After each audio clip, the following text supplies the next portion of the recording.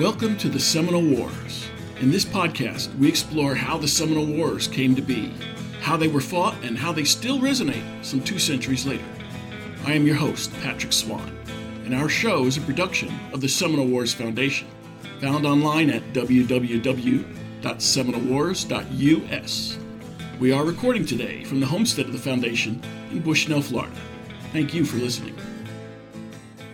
Hello and welcome. This is the 9th in a series of podcasts promoting the Seminole Wars Foundation's self-paced virtual challenge, the Major Dade Memorial March to Fort King. We launched the virtual march on December 22nd. You may still register by visiting www.seminolewars.us. American soldiers today travel with field rations, tightly stuffed in prepackaged plastic pouches. The Army calls these 1,200-calorie delicacies the unprosaic name Meals Ready to Eat, or MREs. Soldiers themselves, however, have been known at times to call MREs something else, meals refused by Ethiopians, to denote that even the people of that once famine-ravaged nation would probably not want to eat them. I can personally attest that they aren't all that bad, though.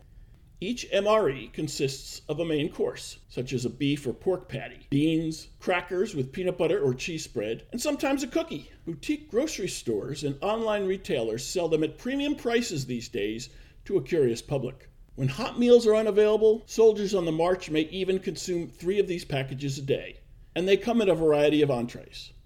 Now, having whetted your appetite, let's get to our story. In December 1988, Jerry C. Morris joined a group of not especially fit middle-aged men to pace the route of Major Dade's ill-fated March of 1835, the one that ended in their annihilation by a Seminole ambush near present-day Bushnell, and which marked the start of the Second Seminole War. Jerry and his colleagues moved in period soldier attire and carried muskets with them. The food they ate, however, was modern, with modern large portions. This got Jerry to wondering during the monotonous day-long marches, what did those soldiers have to eat? His fellow marchers agreed in general on the provisions: hard bread, salted pork, dried beans, and some vinegar. But they had no idea as to the quantities or compositions of the meals themselves. The question gnawed at Jerry in the years that followed. He scoured libraries for clues, eventually obtaining the loan of a book by Barbara K. Luckey, a national park ranger from Minnesota who had written Feeding the Frontier Army, 1775 to 1865. The book is loaded like a baked potato with all the fixins, with heaps of information on how supplies were ordered, shipped, and received, and also prepared. Jerry viewed hundreds of recipes describing how everything was cooked. He took copious notes. He purchased the ingredients. He cooked and tasted the staples. He measured for individual portions. And he constructed a public display so visitors to Seminole Wars battle reenactments could see for themselves what a soldier on the march ate.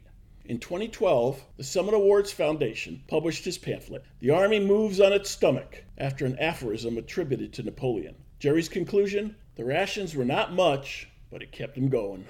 Jerry Morris joins us today to discuss just what it was that kept him going every day for breakfast, lunch, and dinner, and what it was that kept him going for several years until he had learned enough to satisfy his hungry curiosity about what soldiers ate back in 1835. Jerry Morris, welcome back to the Seminole Wars. Thank you, Patrick. So you published a pamphlet through the Seminole Wars Foundation called An Army Moves on Its Stomach. That was Napoleon saying about his army. That was one reason he'd done so good, because he kept them fed well. He told somebody that the army moves on its stomach because that's what it takes to get anywhere. That's one reason he lost at Waterloo. He outdistanced his suppliers. They couldn't get enough food to eat, and his men got weak and they lost. It sounded like a good thing to call it to me, that the army moves on its stomach, like Napoleon said. You got the idea for this pamphlet, An Army Moves on Its Stomach, when you joined a group of living historians to commemorate Major Dade's ill-fated march from Tampa that ended in Bushnell. The rations part of it is one thing that really bothered me on that march, is what did these people get to eat, and what did they get to eat? Nobody knew. And they would bring us some food every morning and some food every night. Lunch was on our own. I got to wondering, what did these guys eat? And I talked to several of the reenactors that knowed a little bit about it, but no one knowed exactly what they ate. I think they had hard bread to eat, They probably had beans, but nobody knew how much or what or how they cooked it or anything. I decided that I was going to try to find out what that was. And it started about a 5-year search. I finally figured it all out, what they'd done, what they ate, and how they cooked it. One of the things academics ask when approaching a research problem is, what does the literature tell us? In this case, what did the literature tell you, Jerry? Tried looking it up, and I couldn't get much information on it. I went to the Germany Library in downtown Tampa, and I looked at all the history books there, and I got a librarian to help me, and she told me to go to special sections, and I could find some mentions of it, but not much. She told me there was one book left in circulation, and it was in a library in Indiana. And she says, you know, there's a way we have loaning of books. And she says, I can get that book for you and sit here. And I said, you can? I said, oh, yes, please. I gave her my phone number. In about 2 weeks, she called me and said, the book is here if you want to come get it. And I went and checked it out. The name of the book was Feeding the Frontier Army, and it had recipes, amounts, and everything. They had to order things like a year ahead of time, and that'd be hard to figure out what you're going to need next year. They had at one time over 200 acres in wheat and corn, more of a damn farm than it was a fort, but they had to feed them and all that. It was amazing to me that the flour to use to make the hard bread, that's what they called it back then instead of hardtack. Twice a week, an officer had to take an inventory of the flour to make sure that nobody was stealing any of it. They'd take how many loaves of bread that they had made and how much flour was used and how much was left. Had to write it in a bread book, as they called it. Back then, they were just making loaves of bread to feed the troops there out the fort. She gave the recipe also for hard bread. It was amazing to me how they did all of that. I took her recipe for hardtack and I made a batch of it. Like I tell my students in my class, I make small pieces to give out and for just to taste it. And they have to use your back teeth to bite it because it'll probably break your front ones. But if it's made right and dried before they pack it and stored right, it'll last 3 years. And that was the beauty of it. It was something that they could make that if the person needed for the nutrition, that would last that long. It could be shipped to places. Jerry, from your description of the hard bread, I now understand an old Army cadence I used to chant in basic training. They say that in the Army, the food is mighty fine. A biscuit rolled off the table and killed a friend of mine. In the 1960s, the U.S. Army started collecting stories from veterans of the Spanish-American War. One veteran wrote back and included with his response some hardtack that he had kept all those years. And he said it was as good back in 1898 as it is today. I've had some that's just kept it, and it was 4 years old, and it was still good. Hard bread or hardtack is famous for soldier stories of eating it and finding worms in it. Were worms part of the recipe? Not really. That recipe that this girl had figured out turned out to be just what would be the amount that a soldier would have got for one day's rations on a march. Now, the rations that I show are what they used on one day of marching and what they got to eat for that day. And I got that mostly from Frank's book. He listed the amount of, on page, I think, 33 of Massacre. He's listed of how much rations that they gave to go in the wagon to go with them. They give them their first day's rations to carry in their haversack. They loaded the rest of it, and he's got it in so many quarts of peas and so many ounces of salt and stuff, everything that's in it. I figured out from that how much it would be per day for each person. I got it all together and figured out how much it would be, and bought me some little bottles with a wire thing to close it with. It looked kind of authentic that way, but it never was broke down into that small amounts. But it's just the amount, if you look at it, you got to figure the guy marched at least 15, maybe 20 miles that day, and that's what he's getting to eat for supper and breakfast. And it was the same thing for breakfast that they had for supper every day. The book that I got from Miss Lucky showed different ways to cook different things. If you're cooking it for an officer, you cooked it one way. If you cooked it for enlisted men, you'd cook it for another way. If you're cooking it for a home, you'd cook it another way. The recipe would be a little bit different, make it better. The good thing about the hard bread was during that time and during the Indian Wars time, it was still good to eat. By the time the Civil War came along, people had wanted to make money, that's all. This was back in the 1835s. You had to swear to a lot of things, and if your word wasn't any good, you wasn't a good person. And if you swore to something, you'd done that. That was chiseled in stone. There being one way to prepare it for officers, one way to prepare it for enlisted, and one way to prepare it for home. What was different about them? Well, they put a little more seasoning in it and a little less seasoning, whoever it was for. The soldier was on the bottom. And it's just, I can't recall from reading the book so many years ago exactly what they were, but they were different recipes for different people. And I didn't know this, and they still use some of this today, is the way it's set on the table. The food, it showed the way you'd set a table for an officer. It wasn't set for a enlisted man. They'd dip some out for you. Now, at home, the meat would be set in a certain place like that. I've ever been to a real fancy restaurant where they do all that, but that's the way they got started there. It was used to be that way. Talk a little bit about what would a soldier get for breakfast, what would a soldier get for lunch, what would a soldier get for dinner, and how this differed from garrison and then being on the march. At each fort, they had a garden. Every fort, if they had people that stayed there all the time, they had a garden there. So you got to eat a lot better at the fort. But on a march, the surgeon that put the meal together for the marching troops said it wasn't much, but it was enough to keep you going. And that's all you needed was to get from one point to another point. When you got there, you was going to have a good meal, and you was going to have a good meal before you left. You had to carry enough what you could carry and what the horses could pull and stuff. Is what least amount was what you needed. They got a piece of hard bread. It's about 1/8 inch thick, and it's 3 inches square. And it's got 9 holes punched on each side of it for let steam out while it's baking. And it's as hard as a rock. It has to be thoroughly cooked for it to last. And at that time, they used the best flour that they could get. Usually they used baking flour or cake flour. It had been sifted better and just paid more attention to when they made it, and it didn't have any weevils and things in it.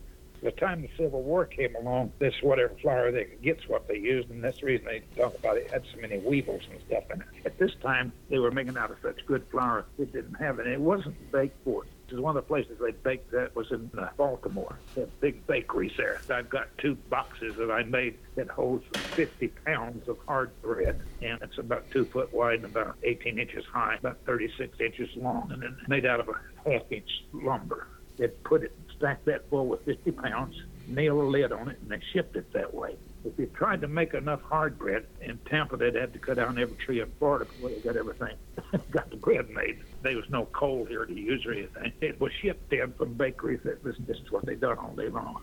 And they had to be ordered. You had to get all orders, had to be approved and things like that. So they got 18 ounces of that a day. And if they take 18 ounces out, that's about 21 pieces it works out.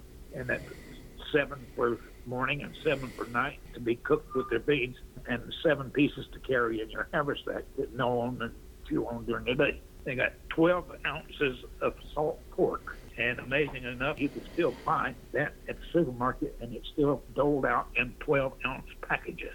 And I don't know how they ever got settled on that, but you buy it just exactly the right amount. So in my thing, I just got a piece of wood cut out the same size of what 12 ounces is, and I wrapped up brown paper and it looked like the same thing. They got 5/8 of an ounce of salt a day, and with the salt pork, I don't know why they would have needed that. But then they got 3/4 of an ounce of coffee a day, and that's not much coffee. It takes that much to make 1 cup, really. Now we use more than that, really. I never could find out if the beans were already baked or not. I think they were already baked because they wouldn't have no way to bake them over a kettle. Never have been able to find out if they were already baked.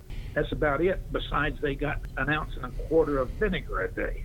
And I had a hard time to figure out what in the world you put vinegar in there for. I figured, well, maybe they put it in the beans to take the gas out of it. And then I found out it was to prevent the scurvy. They called all the British sailors limeys. They get the scurvy on those long ships trips that they took, and it was because they didn't have anything with vitamin C in it. They found out if they took some limes with them and eat the limes, they didn't get scurvy. They didn't know why. They just knew that it worked. And somebody figured out that there was a lot of vitamin C in vinegar. So they got that 1 1/4 ounces of vinegar every day and probably poured it over their beans. Don't say. They didn't get any fried eggs or fried bacon or anything like that. The Army at that time thought fried goods was bad for you.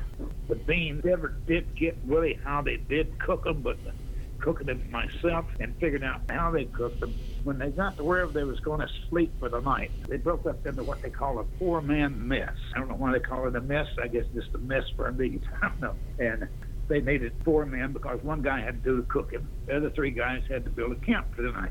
Somebody had to chop down some trees to make a fire and stuff. Somebody had to stand guard duty. And the cook, he just cooked. So it's a pretty easy job to be the cook. If you figure it out this way, when they got to where they was going to camp, the cook would have some little bags that he went to the wagon that carried all the supplies, and he'd draw the meals, the food for the day and the next morning.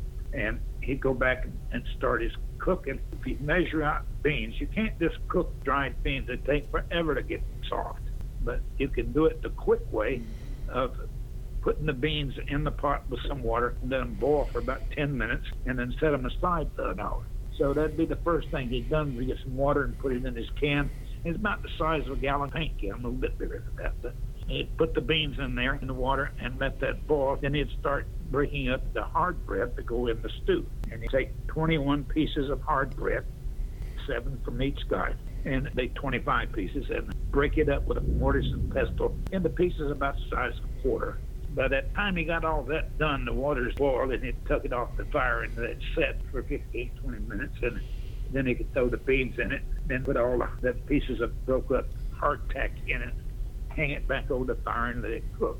And he'd chop up the bacon for each one of the guys and put it in there with the beans. As it's cooking, it soaks up all of the juice from the beans and the water, and the bacon all soaks up into that hard bread, and it actually makes like bean dumplings. And it's some of the best beans you'll ever eat in your life. They really taste good. But you'd only got 1 serving apiece, and it'd be all there was. And it maybe 3/4 of a cup, maybe close to a cup. But anyway, each one got a serving of that. They had a serving ladle that they used, and that pot would be about empty when you got 4 people. And if there's any left over, somebody might get a little bit per second, but that was it. And he done walked 15 miles today, and that's what was supper. A ladle of beans, some hard bread. Not much, but enough to keep you going. After while everybody else was making their bed and get ready to go to sleep and stuff, well, the cook would do the same thing over again and put it back in the pot. Dig a hole. By that time, the fire had burned down, a bunch of big embers there. He'd dig a hole right beside that and put the pot with all the stuff in it in there and cover it up with coals, and then put some dirt over the top, just leave the handle sticking up. And it stayed in there all night. And when they got up in the morning at 7 o'clock, they got up, they pulled that up out of the ground, and breakfast was ready. And that's what it was, the same thing you had for supper. Every day, every day, every day, till you got where you was going. And on the march, they had the hardtack to nibble on.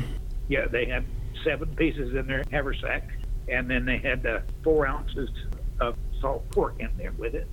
And they could take a bite of the salt pork. They'd take a piece of the hard bread and hold it in their hand and pour a little water over it to soften it up a little bit. And they could take a bite of the salt pork and the hard bread, and that was their lunch. They didn't stop for lunch. They stopped every hour or two, maybe take a 5-10 minute break, but they didn't stop and do a lunch. It was just 2 meals a day. I have heard, Jerry, that the officers had one kind of coffee, real coffee, and the enlisted had some other type of coffee, chicory or something. What can you say about that? I've never heard of that. In fact, the officers had to hire somebody to cook for them. Even at the post, they had someone hired to cook the officers' food. And the officers had to pay him to do that. It came out of his pay. He could get it fixed any way he wanted to. And if he wanted good coffee, he could buy from a sutler. He could buy better coffee, I guess. But he got an allowance. And a lot of things ain't fair in the Army. Is that an officer, because of his rank, got fed more than an enlisted man. Like Major Dade would have got 2 rations a day, or I think a major even got 3 rations a day. A captain got 2 rations a day. And his horse got exactly the same amount. Like if a lieutenant's horse got so much hay, Major Dade's horse got 3 times that much. I don't know why his horse is fed better, but I guess these horses are supposed to look better. I don't know. And when you say rations, Jerry, same rations as the troops were getting, but just more? On the march, he would get whatever he could afford to have bought or something like that. I think they probably just brought supplies just like the men did on a march. There's nothing that I found in all my research that said how much more an officer got or anything. It just that the officer had his own person to cook for him. What about water? Did they just wait to go to a stream to get some water for their canteens? That's about it. Yes, as John Wayne said in one of his movies one time, he said every time he met somebody in Texas, they had to tell him how they drank water out of the hoof print of a horse. It was about that way. I think that's what a lot of the sickness was from the water that they drank. People got so sick at Fort Foster that they had to close the fort. Before Fort Foster, they did a survey of where it was at and stuff. And they never did find a well, or they never found an outhouse of the train. It could be that the guys was using the river to poop in and is using the river for water. And that might have been what was making them sick. Was Army chow back at the fort fairly uniform, or did it vary from location to location? According to where the fort was at is what they got to eat, what they could grow in their garden. Like Tampa at Fort Brooke, they had an orange grove for a while. And in Tampa, that Hillsborough Bay was so full of fish that two men could take a rowboat and catch the rowboat full of fish in less than 2 hours. And that was enough to feed everybody in the camp, and most of the people, the settlers and everything else. And then whatever's left over, they throw in the garden for fertilizer. But there's so many fish in Hillsborough Bay that they came all the way from Cuba to fish there. And the first people that settled in Tampa, there was those fishermen. They would come and catch fish, and they would dry them out, what Bayshore Avenue is now. And where the little creek ran into it, they would dry them out till they got their boat full of it, go back to Cuba and sell it. But that was the first people that came to Tampa because there was so many fish in that bay. But other forts weren't like that. And according to where the fort was how good of a garden they could do and how good the hunting was. So there was plenty of stuff to hunt. Deer everywhere, so meat wasn't a problem. There was wild cows left over from DeSoto and pigs, stuff like that. And there's turkeys, just everything to eat. Jerry, you got all these recipes, and from these recipes, you actually prepared this food and tried it out yourself. I did, yes. One time we had a meeting at the battlefield, and I brought the food. I brought the Army food for that day. Everybody liked it. And then you took this together and saved it in a way that you could have an exhibit to instruct people and share your information? I made a little display, and each one in a bottle that the people could see. About a 6x6 little wooden thing that holds all the bottles. And then another bottle that held a hardtack. I understand you received high praise from a co-founder of the Seminole Wars Foundation and an author of a seminal history of the Second Seminole War. Tell us about that. I made a display of what the soldiers got to eat for one day. And I give classes all day long on what the people got to eat there at the battlefield. I give classes, and I was at the battlefield one day, and Dr. Mahan was there. And I got him to go out to my car, and I showed him what I had made. I said, this is one day's rations for what a soldier got for a day. And he was kind of an intimidating man. Before he died, he was around quite a bit. Maybe 6'4" or so, and he's kind of an intimidating person. And very smart. He was head of the history department at the University of Florida, so he must have been smart. He looked at it and looked at it, and finally he smiled, and he said, no, Jerry, this is something awesome that you've done here. He said, I talked about this food a lot. I've always wondered about it. First time I ever seen it. He said, this is remarkable. Now, this is a very smart person and a very historical person. And here I don't even have a high school education. I got a GED. and this professor is telling me how good it is. Now, that'll make anybody feel good, I think. Jerry, what was most striking to you about what the Army ate? A small amount of it. I know I wanted more to eat that when we done the march. It was hard to get that stuff, too. That salt in Florida, they boiled it down from salt water. And that's one thing that Florida done, and even in the Civil War, they applied the soldiers with salt. They had a place over by Indian Rocks Beach, which is off the causeway going over to Clearwater. And they had a place over there that they boiled the water down, made salt, and packaged it up. Without salt, you're in pretty bad shape. A lot of places where they didn't have the salt or to get salt, they mined it. And Florida had plenty of salt. Just all you had to do was boil it out of the water. They got a lot of pine trees to do that. And it's not just as a flavoring. You need salt for your body. Yes, exactly. I remember in the Army we had to take salt pills all the time. They finally realized that wasn't a good thing to do. Tell us about your most memorable time discussing Army rations with the public. One of the biggest compliments that I got from the book was I got to where I couldn't walk good enough to do the reenactment anymore. I stood up my little shit. One day during a battle, I didn't go down and watch it. I just sat there, was tired to give 4 or 5 classes that morning. Everybody's down watching the battle. And a guy come in with his little girl. She's maybe 4 or 5 years old. And he said, can we sit down here? And I said, sure. So it is. It's a classroom in the shade right here. I got benches and stuff under the fly of my tent. And the little girl was sort of interested in what I had on the table there in front of her. And she started looking at it. And I said, would you like to hear what I talk about here? She said, yeah. So I'd done a complete class for her. I started just like I did with 100 people looking. And I'd done it with her.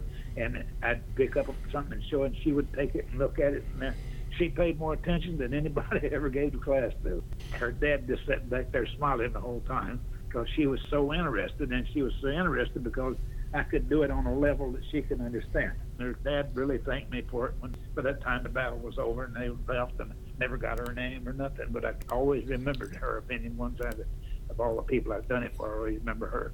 We say behind every great man is an even greater woman. What can you tell us about the great woman behind you in your life, Jerry? Without my wife, Linda, I couldn't have done any of this. Linda showed me how to use a computer. Linda helped me with my classes. 99% of the time she was with me when I done a class. She dressed in a period costume.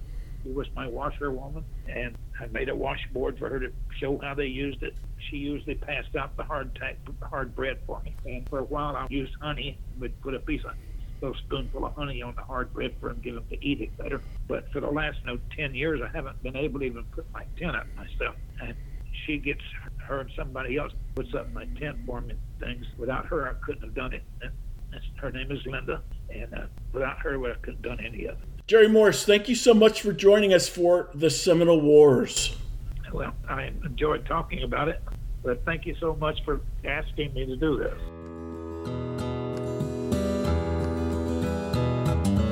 If you enjoyed this show, please take a moment to like us on Facebook at Seminole Wars Foundation. Leave a review on iTunes or your favorite podcast provider. Your reviews and comments help new listeners discover us and help us keep the show going. Visit our website at www.seminolewars.us for blogs, articles, news, books, events, membership information, and how to subscribe to this podcast. We'll be back soon with a new episode of the Seminole Wars Podcast. The Seminole Wars Foundation is a 501c3 nonprofit organization dedicated to preservation, education, and publication of Seminole Wars history throughout the state of Florida. This podcast is copyrighted the Seminole Wars Foundation 2021. All rights reserved. Front bumper music, The Devil's Garden, Roast 'em, provided by kind permission of Reedy Youngman. Back bumper music, Second Seminole Win, by Jed Merrim and Ricky Pittman, courtesy of Ricky Pittman. All rights reserved.